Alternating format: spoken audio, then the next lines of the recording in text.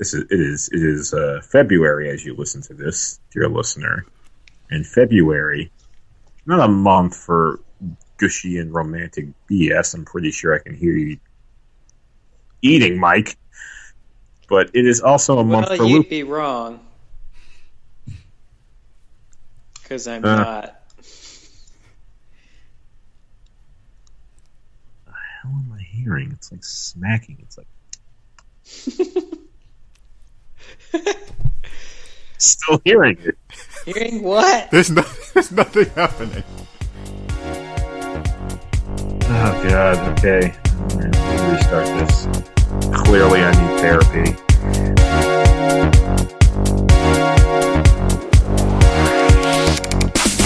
And welcome, ladies and gentlemen, to yet another episode of the Otaku Connection, the anime podcast on Hey Listen Radio, because Joe and Mike needed to give me something to do between their shows, because, well, I'm a bit of a handful. They also co-host with me. Go figure. Anyway, February is going to be an interesting month for us, with me in particular, because it's our first theme month. And it's a month focusing on the works of the character Lupin III. I'm going to take my co-host, whose knowledge and experience with Lupin is relatively limited, and hopefully help them form an impression about the character so we can tackle other things regarding Lupin. Anyhow, let me apologize for any weirdness in regards to the sound and, well, the sound quality. I was given a new mic by a friend and co-worker, and I'm not sure what the levels are going to be like, and long story short, I dipped my old mic in tea, and it's not so good now. You can hear it. It'd be part of the podcast if I was recording with it.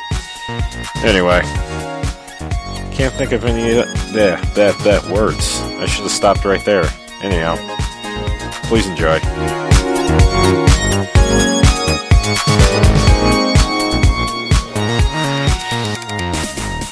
You know, if I have timed this right, dear listener, it is the month of February as you listen to this, and February will be the month of Lupin, because screw all that mushy Valentine's BS. And also, that's just the way it worked out. I'm going to kick things off pretty well with a rather classic anime, and one of my personal favorites, Castle of Cagliostro, though, of course, you already know that's what we're talking about, episode previews and whatnot. Let's go with, start with you, Joe Face. I found out something interesting about you in the pre-show, in that you don't really have any experience with things Lupin related, so how was this as your introduction to the character? It's great. I'm assuming, since this was a movie, it's kind of based off of a series. Did the series come first, or was it a set of movies first? I do not know. As a graphic novel, manga. Okay. The original manga came out in 1967 by an author calling him, well, I'd say calling himself Monkey Punch, but that was actually his editor made him take that pen name.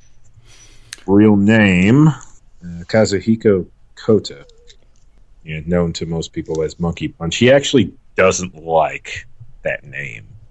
I found this out on an episode of Did You Know Anime, which is a spin-off of a YouTube series called Did You Know Gaming.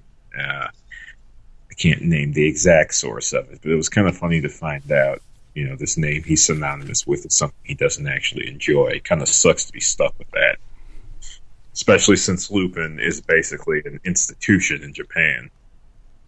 But, sorry, Joe, that was a bit of a tangent. You were saying about Lupin? Yeah, so before I watched this, the only thing I knew about Lupin is the hairy knuckles was something that always made me think of Lupin. I always saw that, and the animation style and like the really lanky characters and how they looked, but that's kind of like the only impression I ever kind of knew and how Lupin would be. But then, so this was my first time ever watching any type of Lupin stuff at all, and I thought it was great. It was super funny, really hilarious. I actually haven't laughed at an anime in a very long time. And this thing actually made me like chuckle a little bit, and then I started actually just laughing, like really laughing, because the characters are hilarious. And I was watching the dub version, not the sub version, and I'm starting to think maybe I should have watched more dubbed anime back then, because it actually wasn't that bad. The acting was great, and the voices fit, and I just thought it was really funny. So I'm glad I watched this, and I am looking forward to watching more Lupin. When you say hairy knuckles, Mm-hmm. do you mean like hair on knuckles? Yeah, pretty much that. Okay. More just noticeable hair Right. on hands. Yeah, I always those sideburns really stuck in my brain. Those fucking 1980s Jason Lee sideburns. Yeah, and another thing that I really liked about Lupin, and just kind of, 'cause this anime came out, was it 1979? I think it was the date for it. But, Yes. I really like the look of really old anime, like all the Gundam series from the 70s as well. I just love. They all seem to have this same kind of art style and look to it. I love that look. So just seeing this cartoon kind of really brought me back to all those different types of animes, and it was great. It was just watching it for that. So yeah, it's Lupin. It's every moment of it. It's hilarious too. It was really a really fun movie. Mike, what about you? What about me? Yes, it's Pangelina, about you. What'd you think of the movie? Well, Joe asked me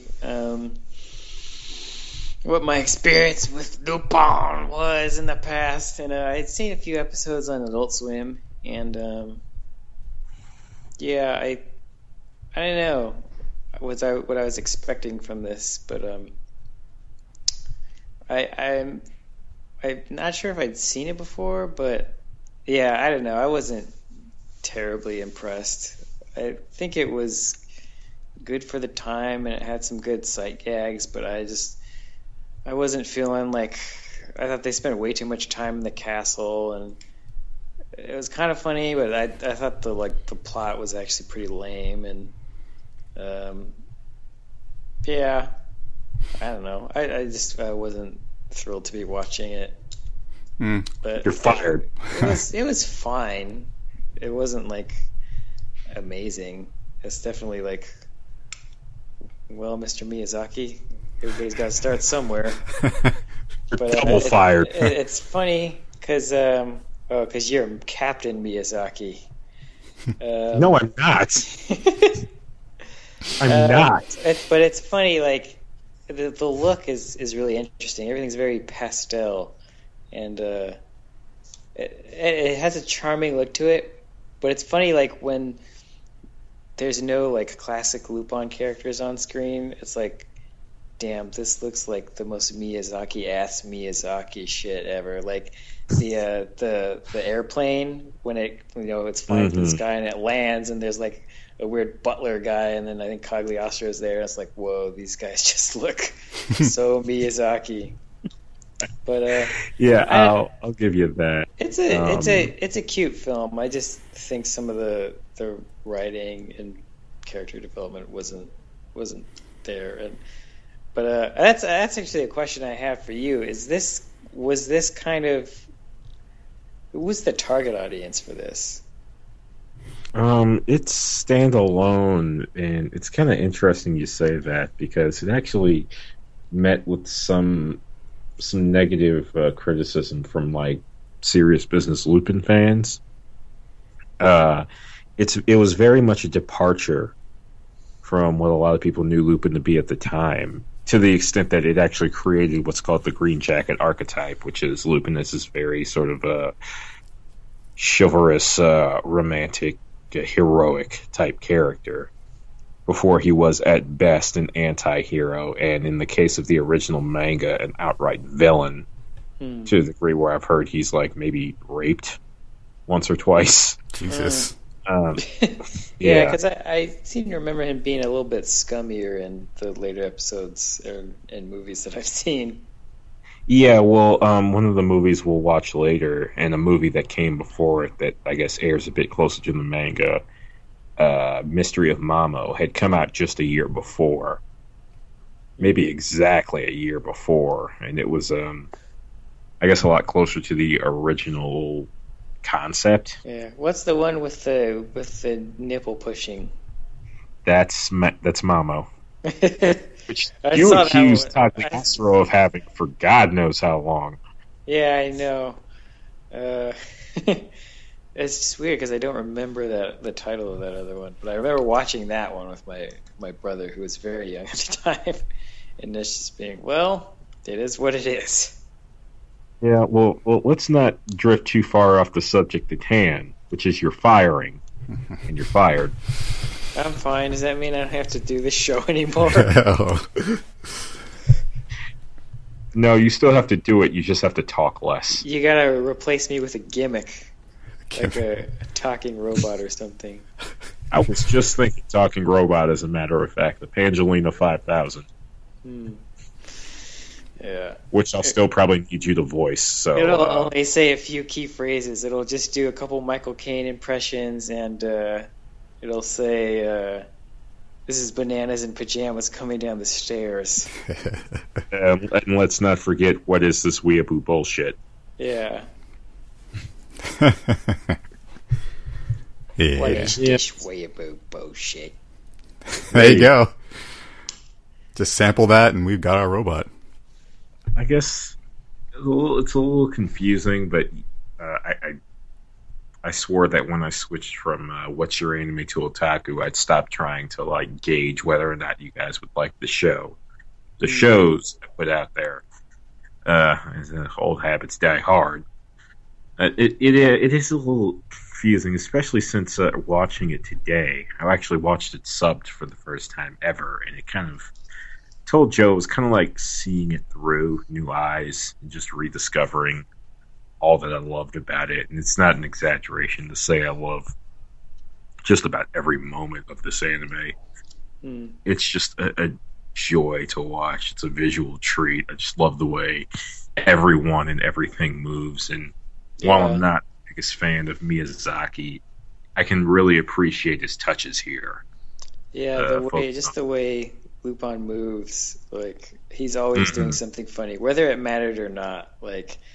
Exactly. Where he's diving to catch what's her face, they added in that little touch where he's swimming through the air. It's that was on screen for half a second, but he made them do it.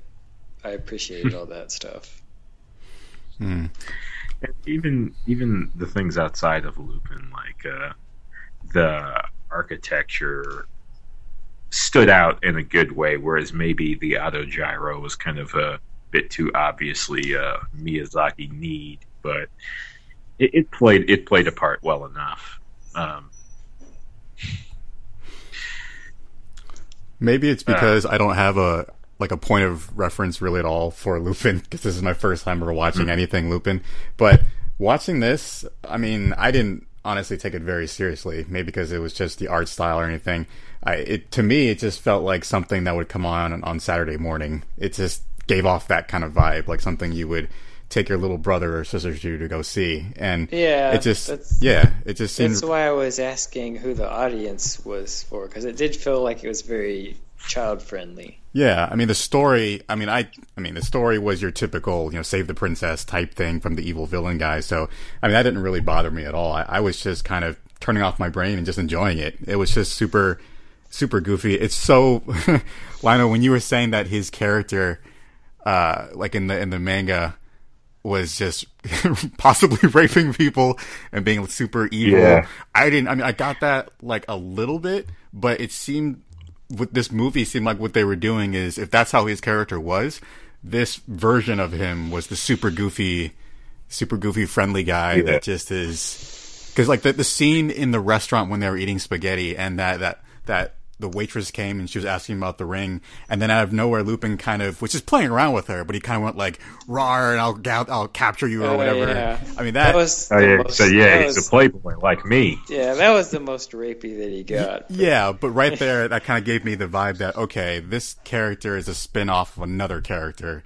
Clearly there's something here, but I'm just going to let it go. He's joking around. Because, I mean, in reality, no waitress is going to react the way that she did, which is like she's just laughing and giggling, and she could be, in reality, she'd be screaming and calling for help. So I thought that was funny. But, yeah, this is definitely the type of movie that I just really felt like I'm just going to sit back and eat some popcorn and just kind of laugh. That's the impression I was getting with it.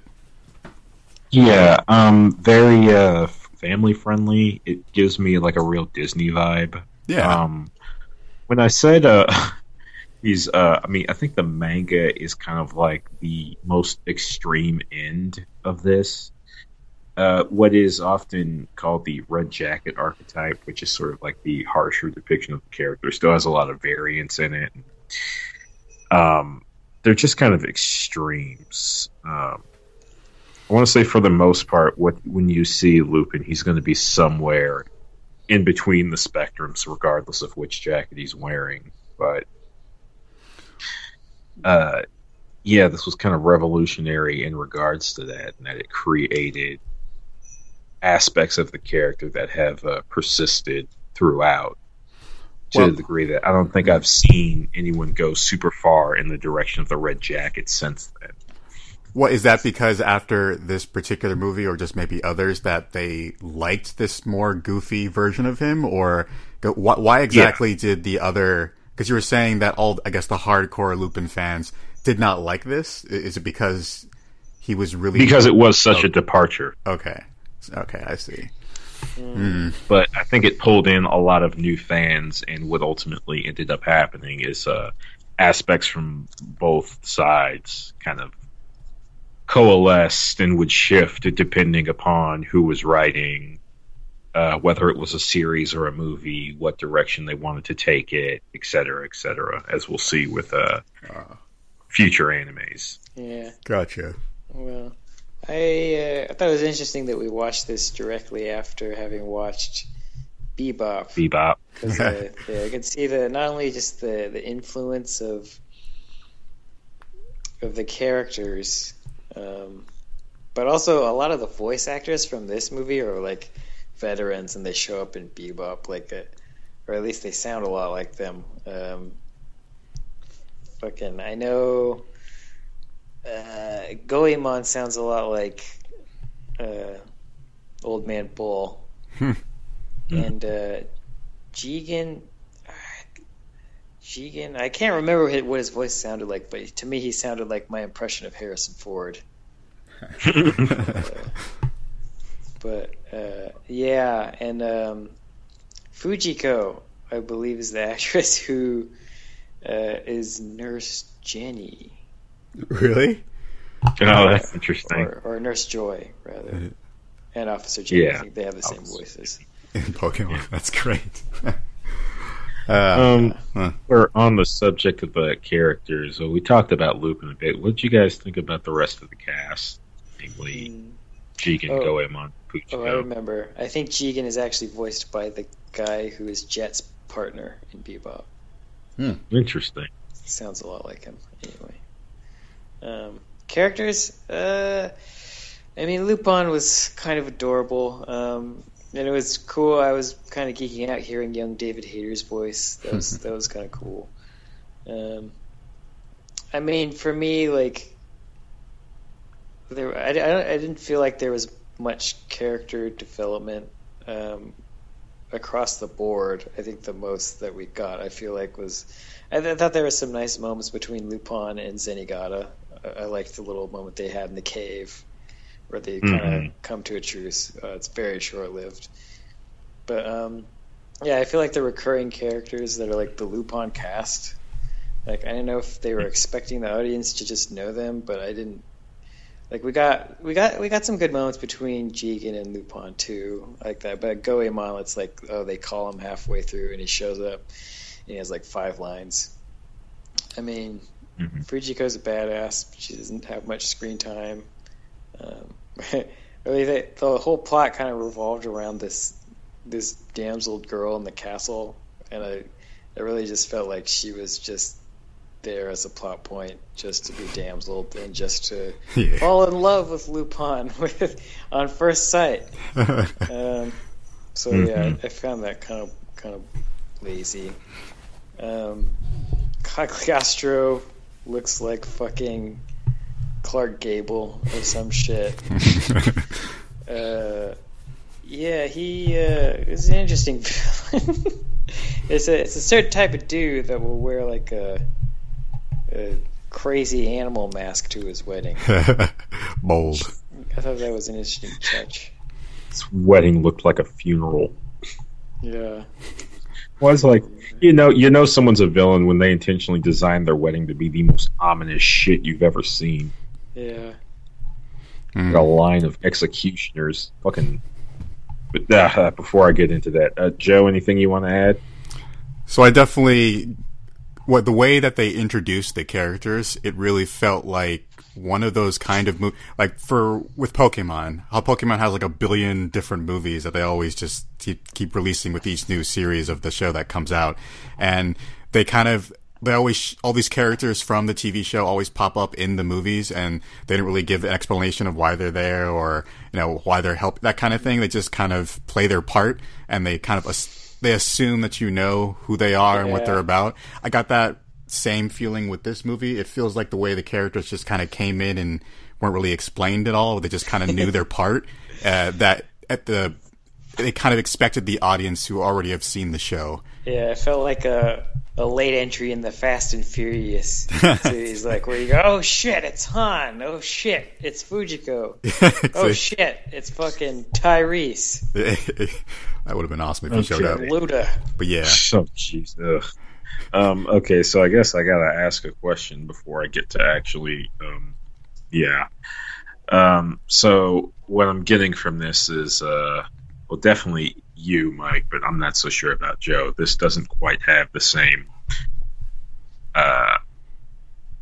sort of watch on the fly aspect of it that the Bebop movie had, where you didn't necessarily need to know these characters beforehand to really enjoy it.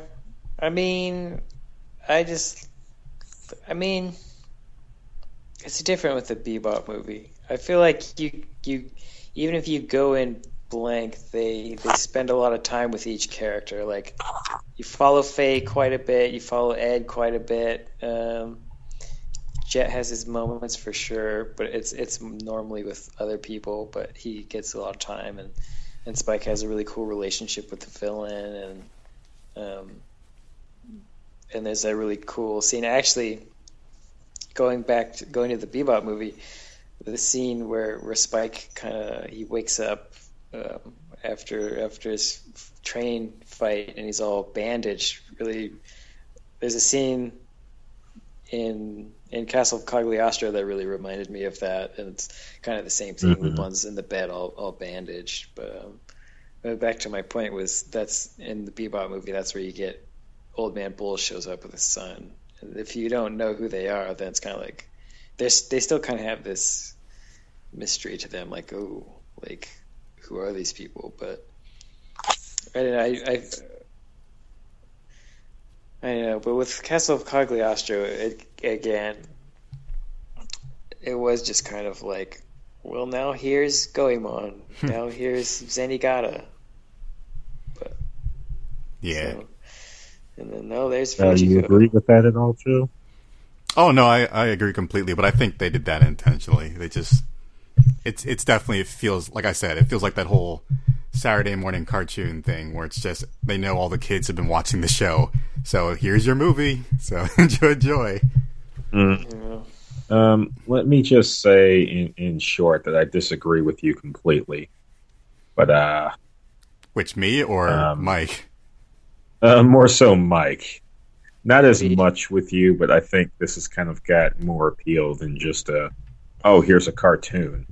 Like, I think this is the actual quality, personally. What do you disagree with me about? Well, I can see your point in regards to we don't get as much time with the other characters. This is definitely Lupin centric, with everyone just kind of there in support to that end. But I think it's still got enough going with it, enough appeal that you don't necessarily have to know Lupin beforehand. I think the simplistic story gives it a level of accessibility that doesn't require you to know. I mean, this it stuff is for sure. I don't think it's lazy. Is where I disagree with you on. I don't think that aspect is lazy. I should say. Right, I don't know. I didn't like it. I just didn't think they gave any of the supporting cast room to breathe, with the exception of a small few, which is fine because they spent kind of a lot of time building up like Cagliostro and his relationship with this girl. I just didn't find him or her interesting at all. Well, there is something to be said about her being Clarice, in that I've seen many an argument made that she's sort of the progenitor of the Moe archetype. Yeah, I've kind of opened a can of worms by mentioning that. So, should I even bother trying to explain what Moe is, Joe Face? I don't know what the fuck it is. Educate them, my friend. That's the problem. Is trying to do this kind of. I won't bother trying to explain the words. Suffice to say, Moe is kind of like a character archetype stemming from a character being sort of cute in a kind of shy and submissive sort of way. I feel the appeal to this works in 3 stages. It's sort of a school of thought that's recognized by people who understand and can kind of respect the archetype but aren't necessarily fans of it, which is at phase 1, it's just this cute thing that appeals to you on that basic level. At phase 2, the character is endearing to the extent that they invoke these sort of protective instincts someone might have for like a child, a relative, whatever. And then at phase 3 is when it starts to get creepy, because that's when you start wanting to fuck it. I never get to phase 3. Yeah. It's, well, to me, that's just like, it's laziness. She just had no function other than to be a plot point. She might as well not have had... She had zero agency at all. Again... No will, except to live happily ever after with Lupin. Yeah, and keep him from getting killed a couple times. That's the same thing. So... Yep, I guess it doesn't matter then. So this is kind of a weird aside, but when he was in the bed and he was all bandaged up and he was having that... He was telling his story, basically how he kind of met her. And when he met her, she was a little girl. How old is Lupin? Is Lupin like in his 30s or 40s? That's the... Well, the characters are supposed to be timeless, so they rarely, if ever, give an indicator of age. Well, it was kind of weird because he said when he was young, and that was like 10 years ago, and he looks almost the same. Exactly the same. Yeah, that's the way it always works. No, I kind of figure those characters have not aged since their inception in the 60s. I kind of figure he's in his mid-20s, and he was probably like a teenager during the flashback. But like you said, he looked exactly the same. And I just thought it was a little weird that, she was a little girl.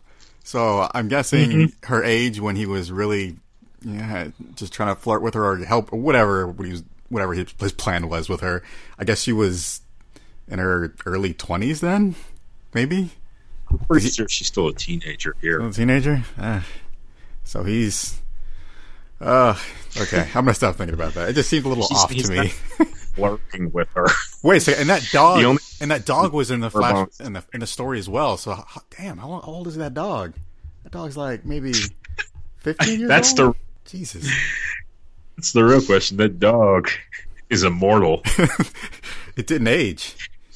That's the real secret, the Cagliostro bloodline. I guess. Yeah, oh yeah, what the fuck? Speaking of that shit, were they like kissing cousins or what? He said they were like related and he was gonna try and reunite the family bloodlines and shit. I think the impression I get is that like they were part of the same bloodline, but at that point they're very far removed. Though that being said, I wouldn't put it past this smarmy ass son of a bitch to like straight up try to screw his cousin or something. Like this guy was unashamed, pure, uncut, raw ass villain. That's some incest right there. That's just a straight up douche. I mean, who the hell makes their servant undress and dress them? Yeah, I like that. That was really funny. They had some interesting clothing removals. I really it sort of just, he didn't have to say anything, sort of just knew, undress him. I also like that he pulls off his ascot that he's wearing, and he's just wearing another one underneath. Yeah, and also the scene where Goemon cuts Lupin's clothes that are on fire off of his body. That was a great scene. Yeah. That was great. That's how Goemon does it. Yeah. He wasn't happy about it, though. He removes with his sword. Samurai. Yeah, something you wouldn't know is "I cut another worthless object" is like his catchphrase. I got that feeling from him. He likes to do the choppings of the clothes. Oh, that's what he does. Was that the full cast from, or was there? Are there more? Yeah, no. The primary cast is Lupin, Jigen, Goemon, Fujiko, and Zenigata, the crazy cop chasing after Lupin. And you're seeing different archetypes of the characters here. I want to say you're going to get to see polar opposite ones in Mystery of Mamo, which is what we'll watch next. Yeah. Actually, I kind of really like, we spent some time with Zenigata too, and I kind of like that we kind of show him like his side of, he's trying to do the right thing and arrest Cagliostro because of his money laundering scheme or whatever, and for some reason he goes straight to the UN. It's that big of a problem. Yeah. And well, this is like, well, you remember what the issue with the counterfeiting was, is that it's like the back major war in Europe. Yeah, I thought that was an interesting plot. I wish they would have focused on that more. But I liked that scene of him like arguing with the UN, you know. I just, the fact that he was arguing with the UN was kind of weird to me, but what I thought was even weirder is that the UN are even talking to him. It just, how did that come about? Why are they listening to this one guy? He's with Interpol. He's with Interpol? Okay. Does Interpol ever go and talk to the UN? No, I'm just saying that like he's a bit more than a Japanese beat cop, which is what he looks like. It's funny because, yeah, that is what he looks like. And from the show that I remember, he was usually kind of completely over the top and pretty ineffective. But he seems like a good cop in this one. Well, yeah, that's one of his two primary archetypes. Where one is where he's a serious cop chasing after Lupin, but usually gets distracted by whatever greater evil Lupin is dealing with, or he's a total goof, either completely inept or at least partially inept, and usually gets by with help from Lupin. I'd say this is my favorite take on Zenigata. Cagliostro also has my favorite variation of Lupin and Fujiko. In this case, there seems to be two primary archetypes for Fujiko. In this one, we saw Fujiko the super spy, and the other archetype is Fujiko the whore. I'm not as big a fan of. Yeah. She was she tried to grenade the window, but it was grenade-proof windows. Well, some serious business right there. Yeah. Oh, she was in and out pretty quick in the whole movie. She wasn't there that much. She made her presence felt. Not only does she make off with the counterfeiting plate, she also sets into motion the final act of the movie. This is true. Good point. Oh, Fujiko. Yeah, she was kind of like Boba Fett in this movie. Yeah. This only shows up to do By bullshit. Saddleback. Yeah. Oh. Good old Fujiko. I like the way it ends. Oh. What do you mean? It's nice. It's just kind of like, well, here we go again. Like, back to business as usual. He's just with his buddy, and they're being chased by Zenigata. Well, I was kind of wondering that even though Lupin was trying to, save her from the evil Count Dooku. I don't know why I said that. That's not right. Anyway, he was trying to save her. He's a big old Dooku now, isn't he? Yeah. I mean, he was trying to save her, but I kept wondering to myself, okay, Lupin, you're going to save her, but then what? What's the plan? What's the after? What's going to happen? Wait, that's one thing I didn't understand at all. Time. What the hell is he even going into that castle for in the first place? The goat bills. The what? The goat bills. The counterfeit money. Yeah. Why did he want that? I don't know. Shits and giggles. Why does Lupin do anything? Because at the beginning, he stole a bunch of money, and he was like, "Oh, it's counterfeit," and he's like, "I don't want this." I think he said he was doing it. Oh, go ahead. When he decides to go after him, he realizes they're the goat bills, and what we find out later on is that he has some unfinished business in regards to.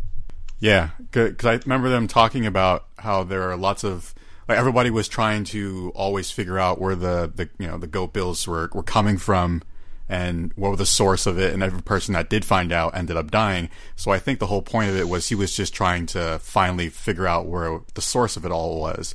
So I don't think there really was a particular reason why he was, once he got in there, what he was going to do. I think he just wanted to find it, just like everybody else, just to figure out where the source was coming from.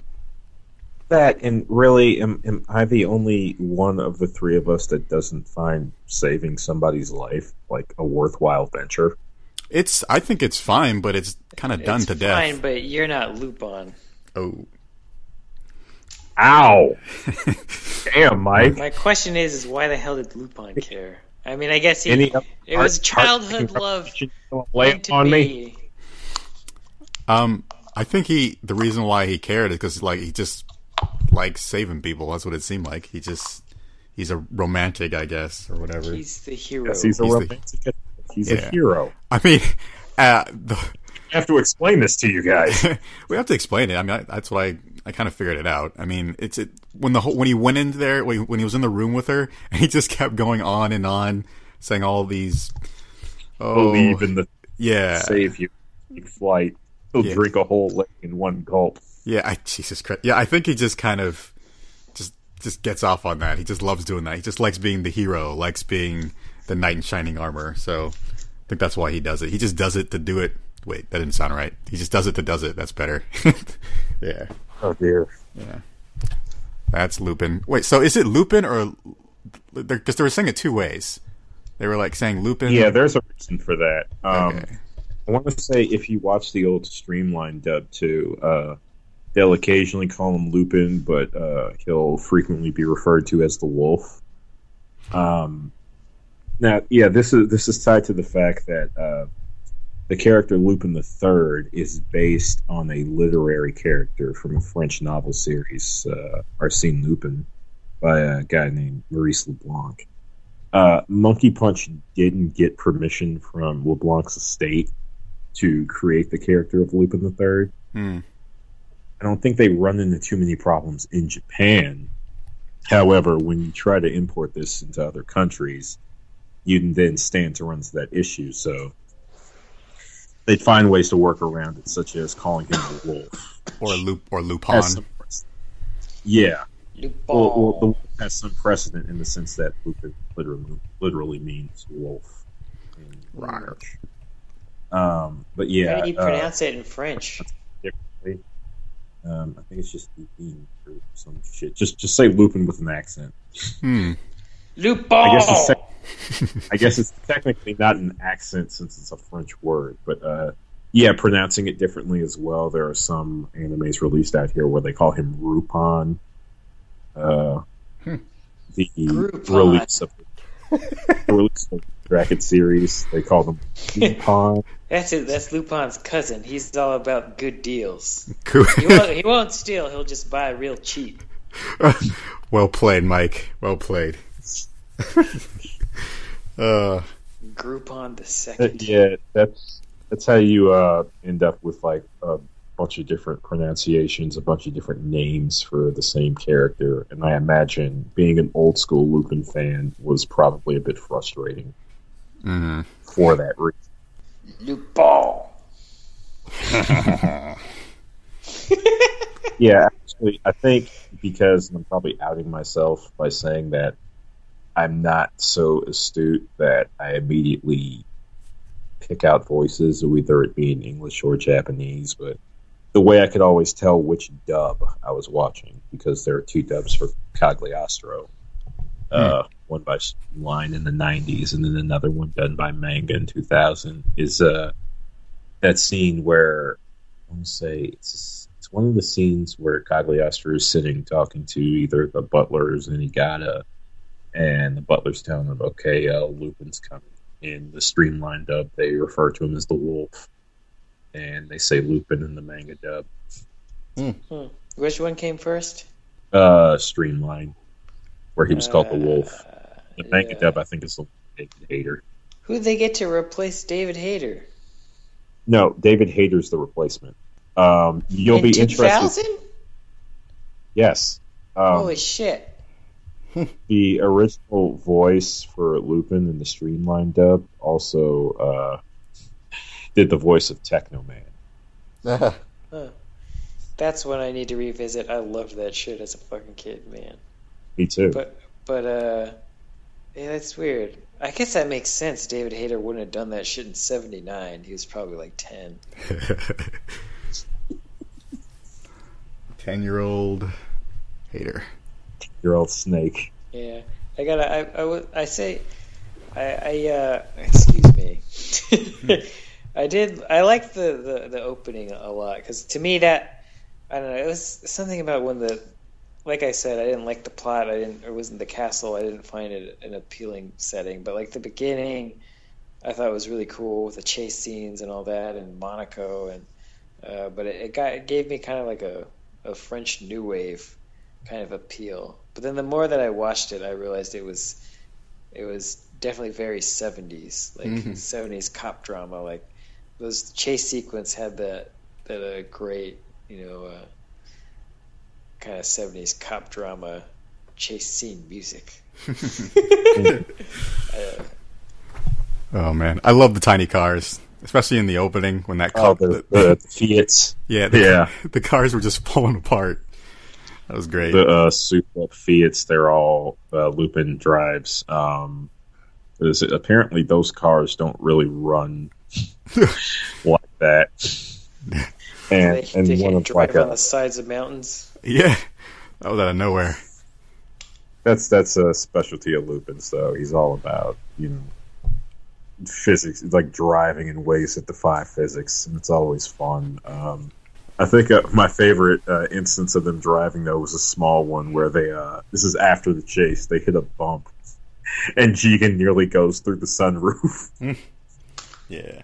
I don't know. I kind of suspect there's a specific reason why Mike doesn't like this, and I kind of don't want to get into it. But I guess if you don't like that damsel in distress archetype, this is really going to bug the ever-loving shit out of you. But if pretty much, and it's one thing if it's just in there, but it's like she is the plot. See, the trade-off to that, I don't know. It just seems like every time, maybe I'm just misinterpreting it. Every time I hear people complain about that, it just ends up sounding really cold. Like, we don't give a fuck about helpless people. Go die. Let us watch something interesting. It's one thing to be helpless, but it's another thing to just like. And like you said, it's not like she was just helpless. Like I don't know. I think you said she helped Lupin out a couple times, but she just had. I had no backstory, no, like, I didn't know anything about her other than she was trapped in a castle and she wanted to leave and be with Lupin forever. Like there was nothing else.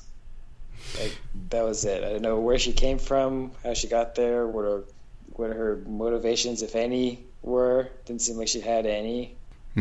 There was on my end, she just seemed kind of like broken in that response. But we don't. They don't say why she would be like that. I mean, look at the fucking Count. Well, see, that's the weird thing. The Count, they're actually kind of hinting at it a little bit. He kept on saying, "Oh, you know about your past." But he never actually fleshed it out. They just kind of kept poking at it, but not actually telling you what exactly, why. You could basically implying that the bloodline had some dirt. Yeah, that there was something really bad that happened back then, and that the reason why she was there was pretty much because of whatever happened then, or whatever was associated with her side of the family. She's pretty much obligated to kind of marry him at this point. I mean, they didn't say all that out loud, but they, in really subtle ways, they were kind of giving that off. But I wish they would have gone a little bit more into detail, because they were just poking at it. And I just it was a little annoying, because I just wanted all right, you're saying something happened here. Tell me what happened.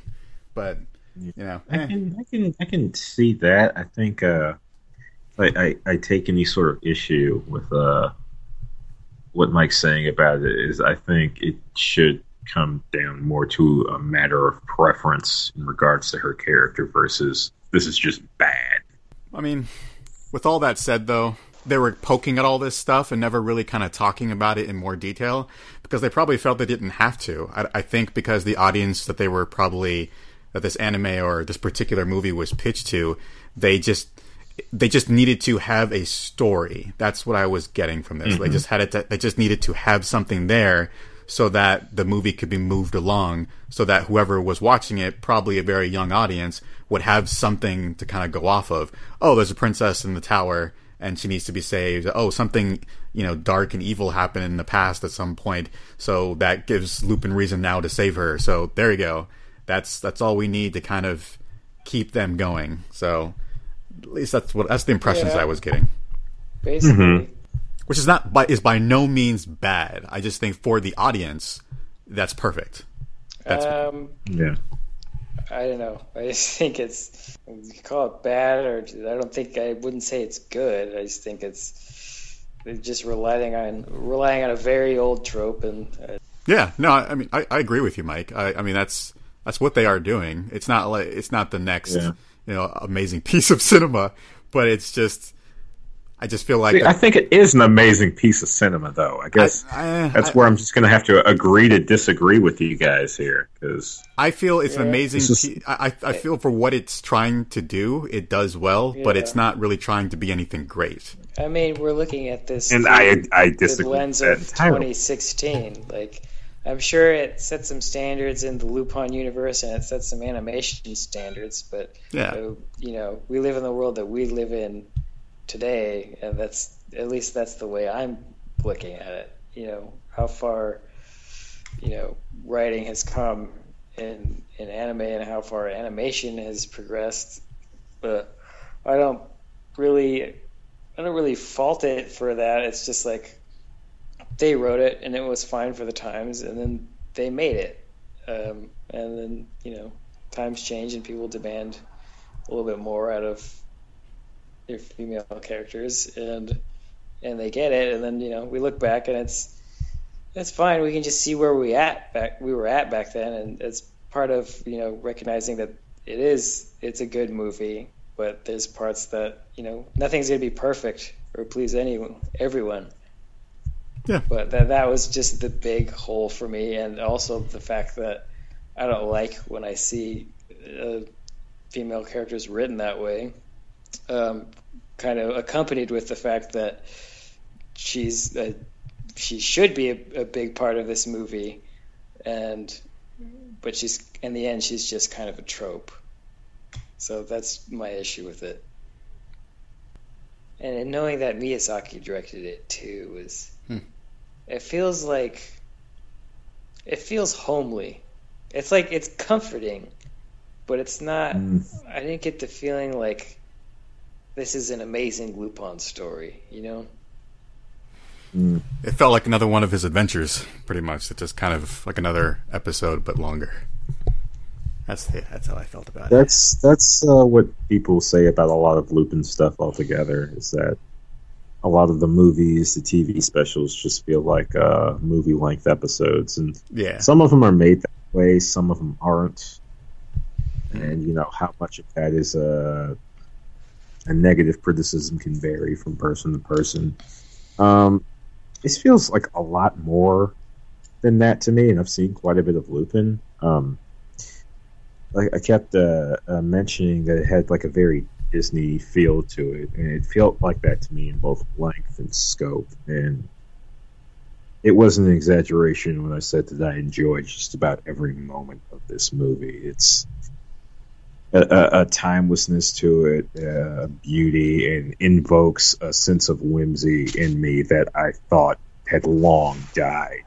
And, I felt watching that today, which is maybe why I'm getting so defensive about it, though I still do feel kind of sad anytime I hear critical analysis of certain aspects of it, whether it be for good reasons, for bad reasons. And it just kind of, I don't know, I worry sometimes that the culture of not just anime, but entertainment in general is kind of moving in ways and losing touch. And I suppose that's fine. That it seems kind of sad that you can't enjoy something like that. But maybe it's just me. Maybe it's just me taking something cool. Again, we did enjoy it. Yeah. But yeah. I also did feel that it did feel like it was going on maybe a little too long. When he fell off of the roof after, I guess he got shot or something, and then he woke up in the bed with a dog next to him and all that stuff. It felt like the movie should have stopped there. Like they should have cut it off there. I mean, not the movie would stop there. Let me finish. Let me finish. Let me rephrase that. I don't mean like stop right at that moment. I mean, it feels like the movie should have wrapped up around that point, because it felt like, I don't know, it just felt like it could have been long. It was an hour and 43 minutes, I think. That seemed like that story could have wrapped up a little bit sooner than it. Yeah. I guess that's another thing that was the main thing that just, what I was talking about before, that really threw me. I feel like I didn't look at it through like the hero's journey and all this shit, but it feels like it didn't follow like a traditional 3-act structure. Like I feel like we didn't, we start off with Lupin. I feel like a normal structure would be like, he gets involved in something and then he discovers that it's this thing, and then he plans, and then he would go to the castle. But I feel like we got to the castle like almost immediately, or at least very quickly, and then we kind of got there, and then he kind of went pretty deep in it, and then he left. And then it kind of slowed down, and then picked up again, and they went back to the castle. So I feel like I just feel like kind of like they shot their load early by going to the castle so quickly. It's kind of, I don't know. Yeah, I think that was some of that Miyazaki's fascination with architecture. I think the going back to the castle, like that felt like it wasn't necessary. Like it just felt like it was just going on a bit too much. It didn't feel like a journey. Yeah. Because he didn't travel. He was always in the same place. Yeah. Okay. Yeah, that's what I was thinking too. I was that felt a little strange to me. Besides that, though, Lionel, once again, I want to reiterate, I did actually enjoy the movie. Okay. Again, at this point, take my my saltiness with a grain. We talked about this a bit. Anything you guys want to say to close? And like anything you want to say to save your job? This movie was trash. Don't fucking watch it. I think the movie was fine. It was funny. The animation was good. Structurally, I found it very strange and kind of. Part of it was the sound mixing too. There was no kind of some. I felt like it was missing punch. Everything was kind of leveled the same. But yeah, it was a fun romp. I'd probably I don't know. It's a little lazy Sunday afternoon kind of movie. I think there's probably better Lupin stories out there, though. Joe, you? Like I said, I enjoyed it. My little brother would probably like to watch it. He likes this kind of stuff. Yeah, I mean, I'm interested. I'm interested in Lupin now. I mean, it hasn't steered me away from Lupin. I do actually want to see more of it. I like the character. He's funny and silly, and like I said, it got me to laugh. So I like to laugh. So there we go. I mean, it's Lupin. There we go. It's good. No, in regards to recommendations, I'm having a real hard time with recommendations as of late. Probably the lack of internet. I mean, there's the obvious ones. I mean, there's shit tons of Lupin out there, and if you like the animation, the focus on machinery and architecture, there's always the many Miyazaki films out there. I'm not the biggest fan of the guy, but I would personally recommend Porco Rosso, which is kind of an underlooked one of his works is really good. Again, there's obviously all the Lupin stuff and some of the things that Lupin inspired, such as the plethora of Disney movies. One that stands out in regards to the clock tower scene is The Great Mouse Detective. Then, of course, Bebop, what we talked about before, what with Lupin and Jigen, and basically being the prototypes for Spike and Jet. Same thing with Fujigo and Faye. Another one I think I mentioned in an episode you haven't heard yet, which is Space Adventure Cobra. Cobra is effectively Space Lupin. I would recommend the Cobra series over the Cobra movie, however, which is what we talked about. Joe, am I missing anything? Does not sound like it. Covered all the bases. Yeah, and then there's like, if you happen to just like stories about thieves, specifically chivalrous type thieves, I believe there's at some point, this was originally a sort of spin-off. No, I'm mixing it up. There's a character called Magical Kaito, which was a creation of the guy who did Detective Conan. He played small roles in some of the Conan films, but I believe got an actual series a few years back. And he has kind of a similar MO to Lupin, making it a point to steal big name stuff and sending a calling card out beforehand to let you know he's going to do it. I think that's all I got right now. Anything you guys want to say to close it out completely? Lupin good. I don't know. I got nothing. Drink Joe, you can keep Cola. your job at half pay. And Mike says drink Jolt Cola. Oh, I remember Jolt. Well, Surge. if I get some money off of that, Mike, you can keep your job. Eat it, Joe's. Joe. Wheaties. Breakfast of Champions. Blockbuster Video. Wow, what a difference. I'll make you some pancakes. I didn't mention pancakes. You said eat at Joe's. Thought you were Okay. talking. Okay. Wonderful. Oh, that joke. Cagliostro, it's great. Yeah, that's one down, 3 to go, and I don't know what the deal was with me on this episode. I guess I was having a bad day. I took their criticism a little harder than I probably should have, which, yeah. What can you do? No, seriously, tell me, what can I do? But Jumper Cables, how can we tell you what to do? Oh, it just so happens I have a Twitter you can contact me on. @OldTakuConnect on Twitter. Yeah, it's OldTakuConnect because there wasn't enough characters for connection. Either that or I did it wrong. Point is, I'm not changing it. If you want to try and talk me into it, yeah, Jumper Cables at Otaku Connect. Now, if you want to yell at my co-host for not appreciating Cagliostro for the visual masterpiece that it is, you can bug Pangelina at Hyper90s. 90s is spelled out because he likes letters and words. And you can give a little howdy-do to our fearless leader Joe Face at NAGP Returns. Now for the rest of the plug. Special thanks as always to the creator of the opening theme, Synthetic Highway. If you enjoyed the song and want to hear more like it, please check out the artist Submorphine at soundcloud.com/submorphine. SUB-MORPHINE.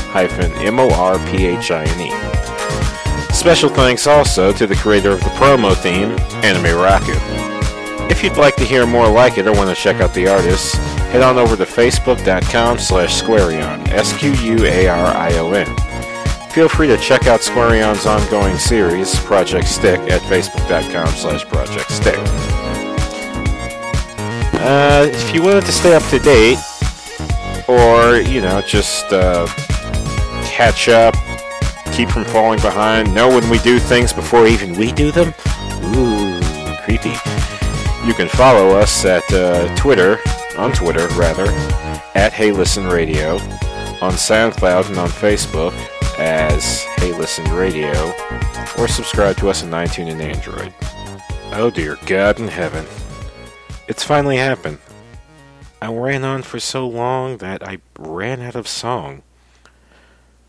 It's so quiet and lonely without that music. Anyway, have a good night, people.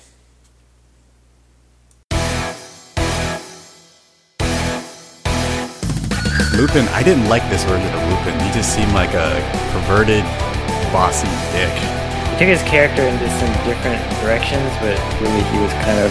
Like, you thought it was confusing when Cagliostro had 2. But, Momo's got 4. The month of Lupin continues with Secret of Momo.